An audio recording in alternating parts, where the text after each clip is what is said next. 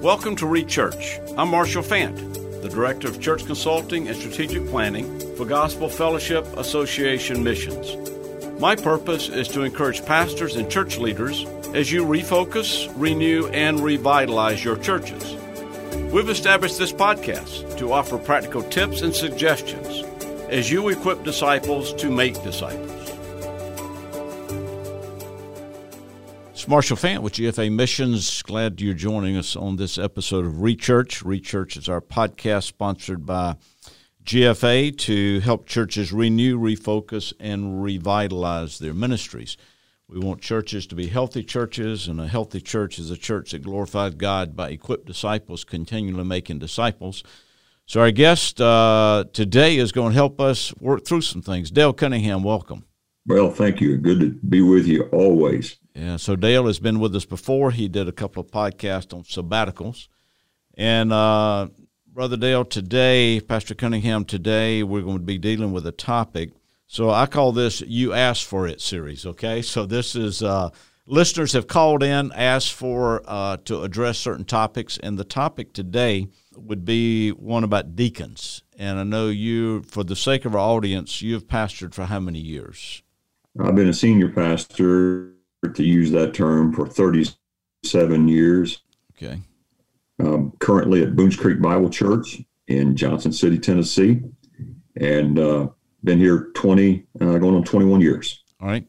So I think you're well equipped to answer this. And Dale, I want to read to you the question, and then we'll break it apart piece by piece. Okay, so this question was sent in to us to address on future podcasts. It says, so the background is this man pastors, solo pastor, okay, so he doesn't have a staff. So question number one, how do I as a pastor encourage the deacons of our church to be active in all the services of the church, especially Sunday evening service and prayer meetings? Secondly, should we have deacons who do not participate in evening services? And then also, is it better to have deacons who attend only Sunday mornings, or better not to have deacons at all? And what would a pastor do if he has no deacon board? All right, so Dale, you and I have talked about this. So what would the first question, so how do you encourage the deacons of your church to be active in all the services? Where would you start if you were counseling this pastor? Well, one of the first things that I would want to find out is this dear brother spending time with these men in one-on-one discipleship. Okay. We have our expectations going in as to what we think deacons ought to be. Sure. But I think, as we heard many years ago, the heart of every issue is an issue of the heart.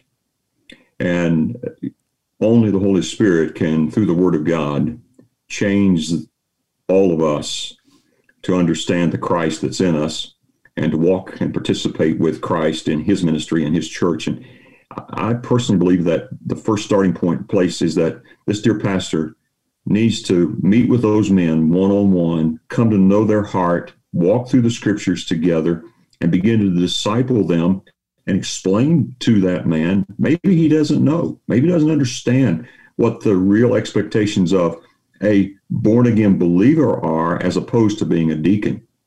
All right. So again, all right. So first, let's back up. You're talking doing this one-on-one, not from the pulpit berating men, right? So we would not want to do that. So as we're doing this, you're talking about meeting them one-on-one. So where would you start? Would you start with Acts, and would you start with 1 Timothy 3? Where would you even begin this discipleship process? I know you're trying to do it one-on-one, which is I agree with fully. Okay, but where would you start? All right. So in very simplistic terms, we're going to start. It's very possible that this pastor has never heard the personal salvation testimony of this man. That's true. It's very possible he's come into a church and this man is already a deacon, and he's just, and maybe he's been there 2 or 3 years and still has never heard the personal salvation testimony. And let's face it, we all talk about this, but there's a lot of folk in our church who are members who have never been born again and really don't understand what the gospel is. Sure. I mean, I can tell you personal experience. We had a deacon. First of all, this man needs to sit down. Pastor needs to sit down with him and begin in the very elementary things. Then ask questions. What do you know about deacon roles? What does Scripture teach about deacons? And just ask very, very lovingly, kindly. And then as he answers, then respond from Scripture. Meet with him on, whether it's once a week or whatever's necessary, once a month. Read the Scriptures together, discuss them, get a good book about deacons, and maybe say, I want to meet with you once a month, and we're going to read this chapter together. And we're going to walk through this. Yeah, and in our show notes, we'll be putting a couple of books there that you've recommended, one you've recommended, as well as another for those to reference. All right, so Pastor Cunningham, let me ask you this. So you're talking about meeting one-on-one, probably once a month or once a week, to figure out, make sure, number one, the fellow is saved, and number two, that he understands the role of a deacon. All right, so you addressed two things here. You addressed a pastor coming in who has deacons that were already deacons before he got there, right? Right. Okay, so let's talk about now that he's been there a few years, all right, so all this is now on him. How do you, at your church, at Boones Creek Bible Church, how do you go about the selection process of deacons? Well, we're getting ready to move into that even right now. And I had a meeting just yesterday with our assistant and working through this, in that years ago, our congregation would make nominations. We are now watching these men as we're discipling, and we're seeing these men grow. And we come up with these names after, obviously, prayer in our own group. And then we will go and talk to them and get to know them ahead of time. Okay. We've already spent time with them, discipling with them. This role of, and again, the discipling piece allows you to really understand the heart of a man. One-on-one. Yes.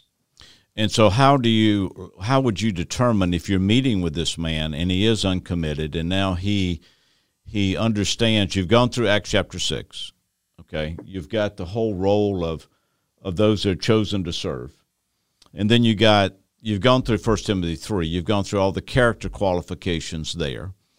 And so what would you do if he says, Pastor, I just cannot be there on Sunday night or Wednesday night. I'll give you everything else you got, but I that's just not on our priority list. Well, then we need to roll back into beyond the role of a deacon, and as an individual, explain to him why it's important for believers to gather corporately. Okay.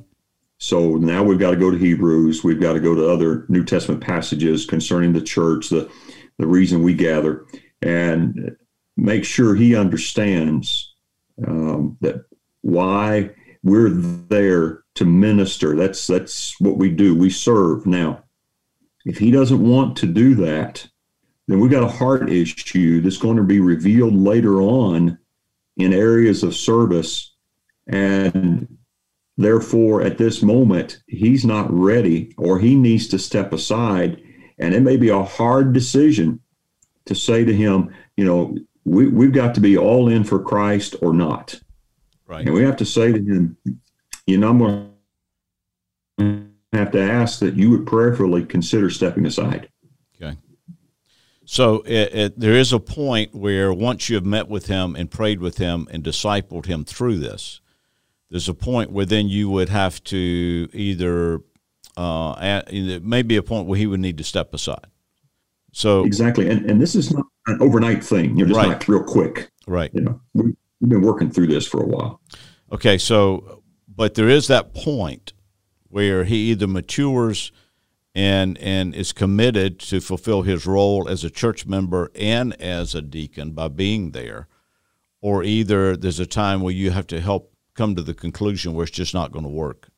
Exactly. Okay. Yeah. And it's your job. Can we say this is hard to do? It is very difficult to do.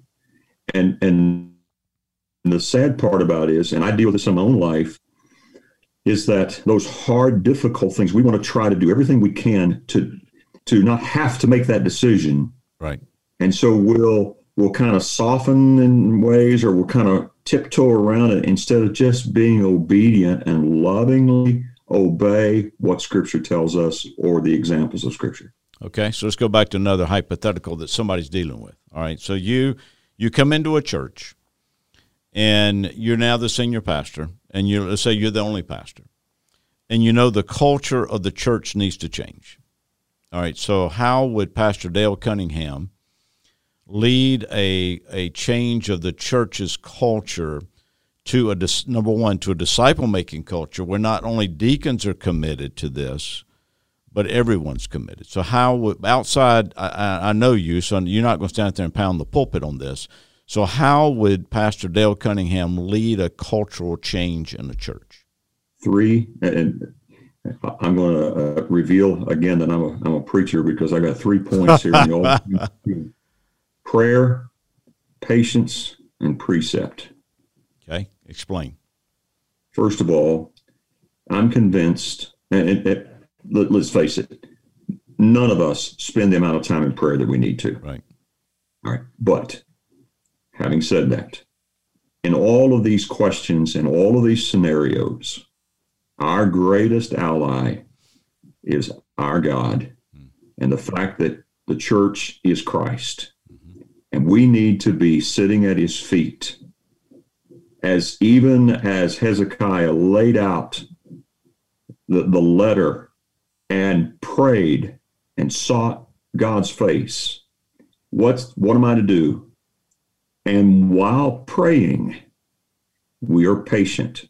As pastors, I am an example of this. I'm an impatient man. I want to see things move now. Right. But if I'm really praying and seeking God's face and waiting for him to surprise me, Jeremiah 33:3, and watch him do his work his way in patience, not only is God changing the culture through prayer in my church, but he's changing me. Amen. And then through precept, I'm teaching people from the word in a loving fashion.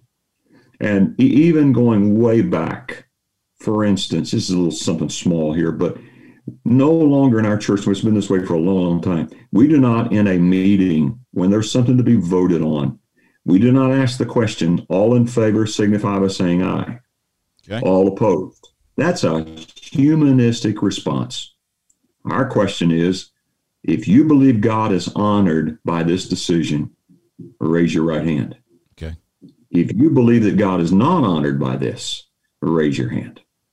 Because it's not what I want, whether this should be that meets my needs or fits my likes, but is this really going to glorify God, and is Christ going to be exalted? And that came through teaching over the years. Right. So you're talking to this pastor. He's on the phone. He's listening to you talk right now.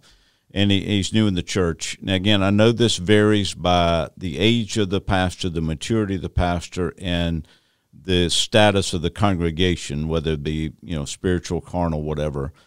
But how long should a man, and he inherits this, how long should it be before he starts to address this topic of deacons not coming to the services, the outside Sunday morning? Well, I personally believe that if he's a younger man, he doesn't need to do anything. Even an older man, he needs to be careful. Don't do anything within the first year. Okay. And there's a year to pray. Exactly. I'm serious. Yeah, I'm with you. The older I get, the more I realize how much prayer is kind of like a stepchild. Yeah. And I don't mean that unkindly to stepchildren. I'm just saying it just, but God is able to do great and mighty things that's beyond our comprehension, is according to the power that works within us. That's right. And so I think even for this situation, a pastor who's younger or older, if he's through the ministry, he's found some men that he can find some confidence in, to join him in prayer, because now he's discipling those men about the need of prayer. Because even as he's waiting for God to move on this and saying, let's pray about this, let's see what Scripture says. He's not only discipling his own heart, but he is teaching in a major way about the importance of prayer among his other people. Right. All right. So as the church matures, as the deacons mature, in our discussion about this, you mentioned really that is in order. We don't want power struggles in the leadership of the church. We want teamwork. Okay. So you had mentioned the word teamwork between pastors and deacons, pastors, elders, deacons, whatever the situation the church would be. So how would you develop? I mean, we know we're praying together, and you're meeting one-on-one. Are there any other things you would do in your organization or in your meetings? As the whole deacon body meets together, Pastor Cunningham, is there anything you would do to develop this teamwork concept, so we're all pulling together for the glory of God and not working against each other? Well, something that I'm grateful for, a man taught me years ago in my young days up in Indiana about the 3-12 multitude principle is what he called it, and how that Jesus spent time, obviously, with the 12, but he really poured into the 3. Right. And I think one of the greatest advantages that a pastor has in building teamwork and camaraderie and moving away from a pastor that he spends time with those 3 men, or that one that, I don't even like to, we don't use the term deacon board here. Okay. It's not a board. All right. We've even taught our people here that our deacons are not their sounding board against what the preacher's doing. Okay. We're teaching, if you have an issue with somebody, go talk to them. Right. And I don't want to get off on another trail here just for a moment, but so let me come back to what you asked. And that is that, so you spend time with the deacon chairman, whatever, if that's the term you want to use, and you pray with him.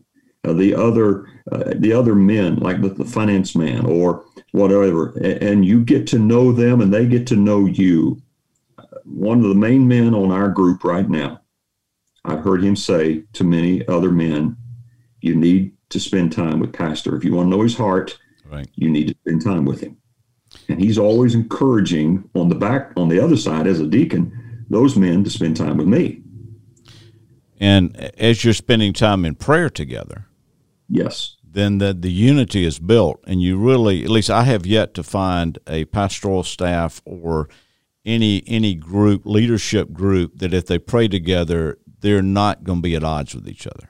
Exactly. Which goes back to your first point. Not only pray as a pastor, but you must lead and join in prayer with these men.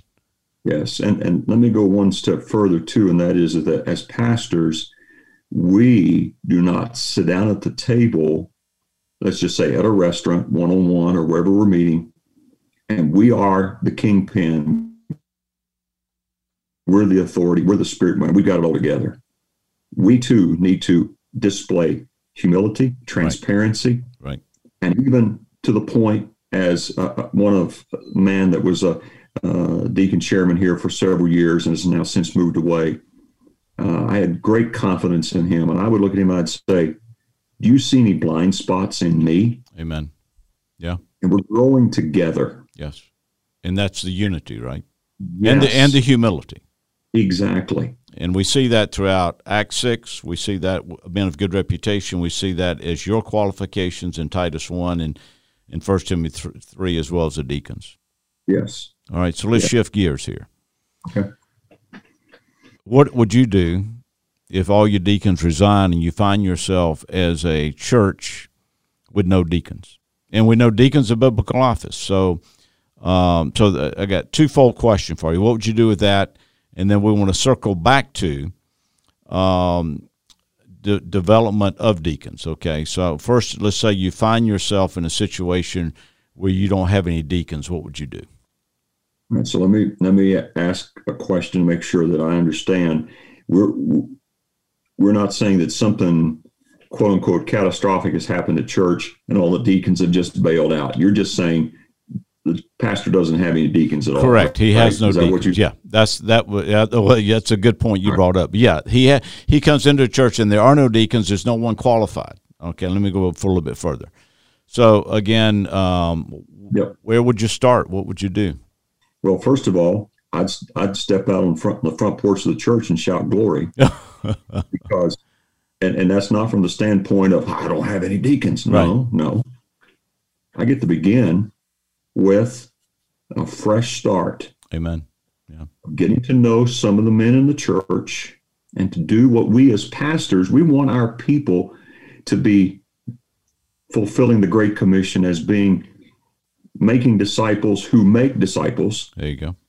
But we now, as pastors, we have to also portray, we have to lead in that area. We've got to be one. So as we're getting to know men in the church, I mean, you think about it in a month's time, you could, if you just did it once a week, you could spend time with 4 different men. Yeah. And just take them out for coffee, take them out for a lunch, just ask questions, one-on-one, get to know their heart. And then you begin to see, do they have a serving heart?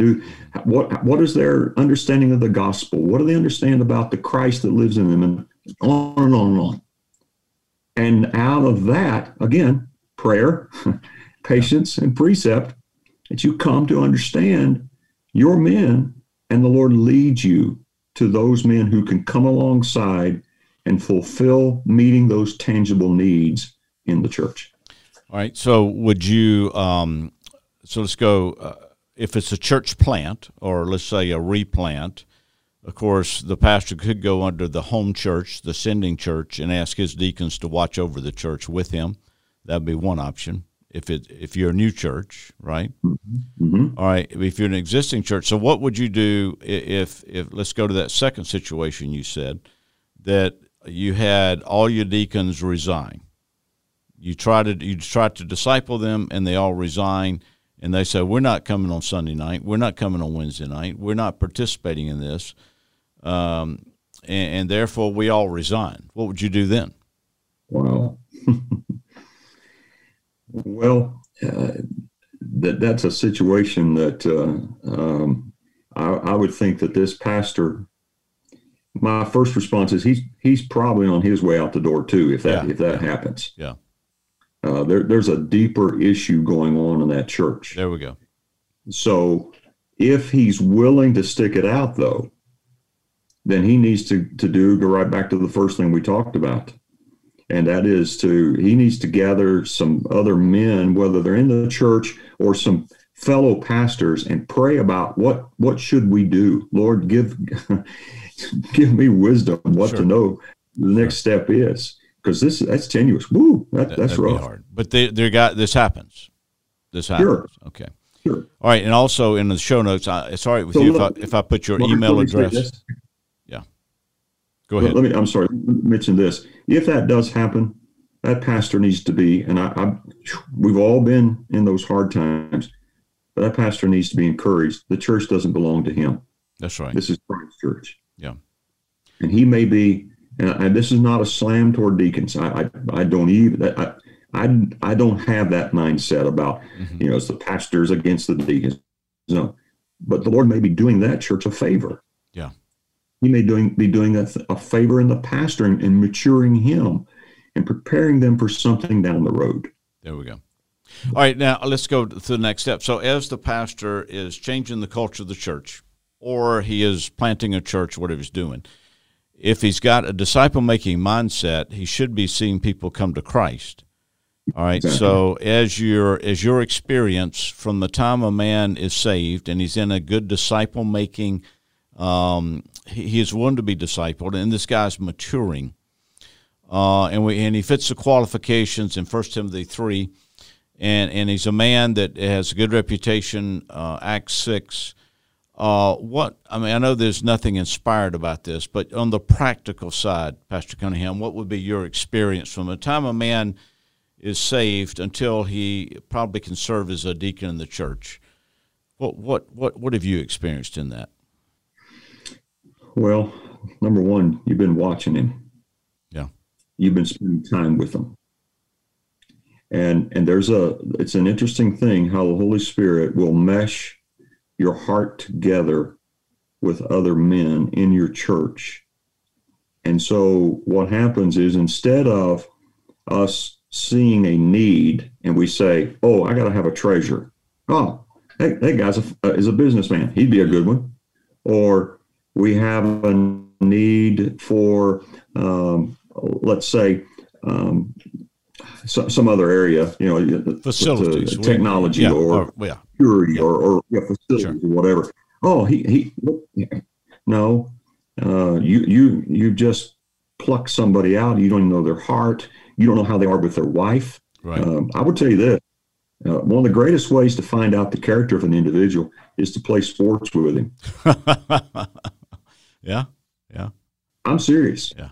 Take him on the golf course. Go play basketball.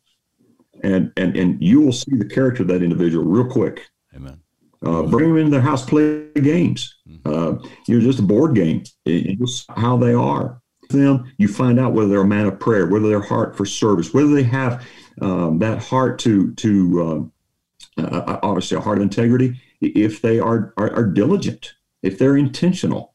There's so many things you can find out about. Just spending time with people. It's easy as a pastor. You know this. We could sit in our office and study. I love it. Love to read. Love to study. Whatever. Sure. But wow, ministry is people. It is, and that includes, as you're spending time with people, that's where people develop, and then you help develop them so they can develop others, and that's where the multiplication comes from 3 to 12 to 70 and beyond, right? Yep. All right. Any other? So, all right, if we summarize this, Pastor, if we summarize this whole thing, really it comes back to first, you got to be a disciple-making pastor. You've got to be, we're commanded to do it. We need to be bringing people to Christ and then Christ-likeness.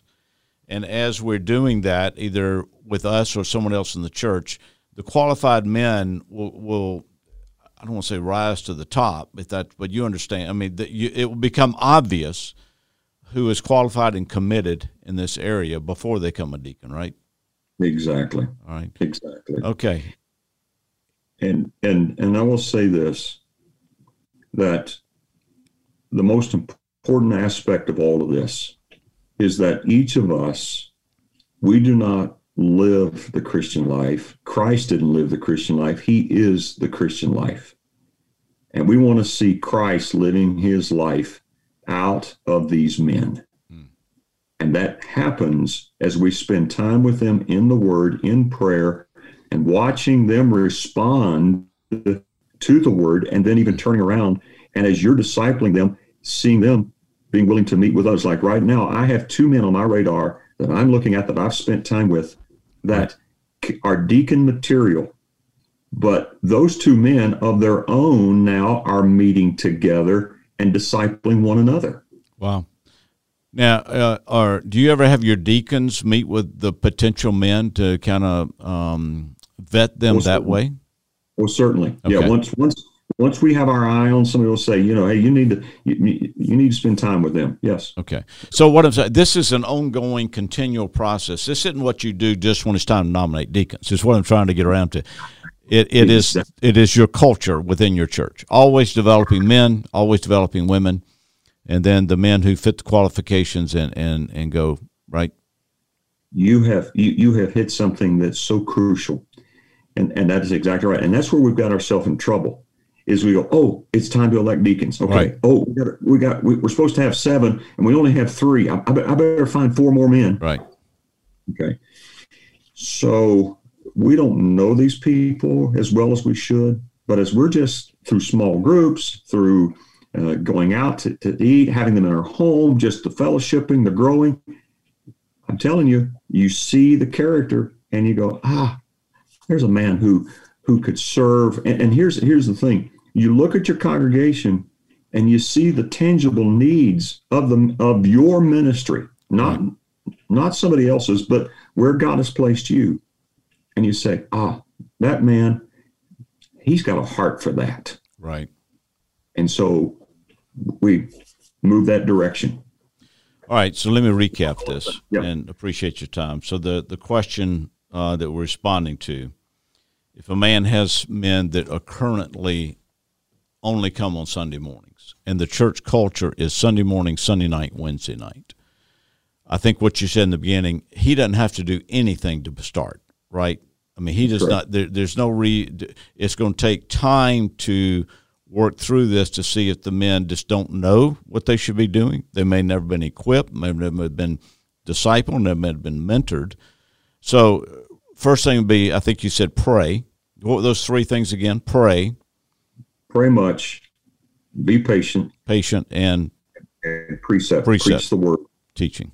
I think those three things, no matter what your situation is, those three things gives God the opportunity. Amen. Because you step out of the way. Because you prayer is declaration of your dependence on God. Mm-hmm. Patience is you waiting on God. Amen. And precept is you preaching the word of God. And therefore, Christ does the work and changes lives. Because it's his church, not our church. That's correct. Okay. And we do believe he answers prayer. You better believe And we do believe his word changes people, right? Yes, sir. Or we're going to do something else.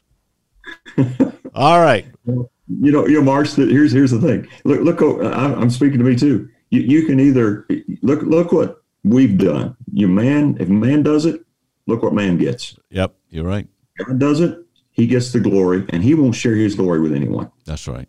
All right, so what we're going to do, if it's all right with you, we're going to put your email address in the show notes as well as some other things, one of the books you recommended, and I really appreciate your time. So you're available if pastors have concerns about this, how you've done it, you're available for them to contact you, right? Yes, and not only that, but I also have connections with some men who have served with me that are as deacons who would give true biblical loving counsel to a pastor from another perspective. All right, let's pull back the curtain one more point. So I sent you these questions ahead of time. Tell our listeners what you did with them. Who did you ask input from? In the spirit of discipleship, I sent these questions to my deacons. Okay. Asked them to respond to them, but also have two men in our church who are in seminary online and are preparing for the ministry, and I sent it to them as well. It has created some great conversation and further discussion and opportunity for mentoring and building in the Word of God. And we need to do that ongoing all the time and not when it's time to nominate deacons, right? Exactly. Amen. I just wanted to close that. Pastor Cunningham, thank you. Tell everybody Boones Creek Bible Church, Johnson City, Tennessee. So if you're in the area, drop by Johnson City and visit Boones Creek Bible. But now one question now. When Tennessee plays Kentucky in basketball, I don't think you're a Tennessee fan, are you? Well, no, I'm not. If I need a blood transfusion, I got to go all the way to Lexington because my blood bleeds blue during basketball. But Marsh, it does bleed orange in football, but it's not out of Knoxville. It comes out of Clemson. I hear you, brother. That's where we live. Okay, appreciate it. Hey, good talking to you. Love you in the Lord. We'll talk later, okay? All right, thank you. You're listening to ReChurch, a podcast of Gospel Fellowship Association Missions. If you would like more information about our ministry or how we may assist you and your church, visit us at gfamissions.org/consulting.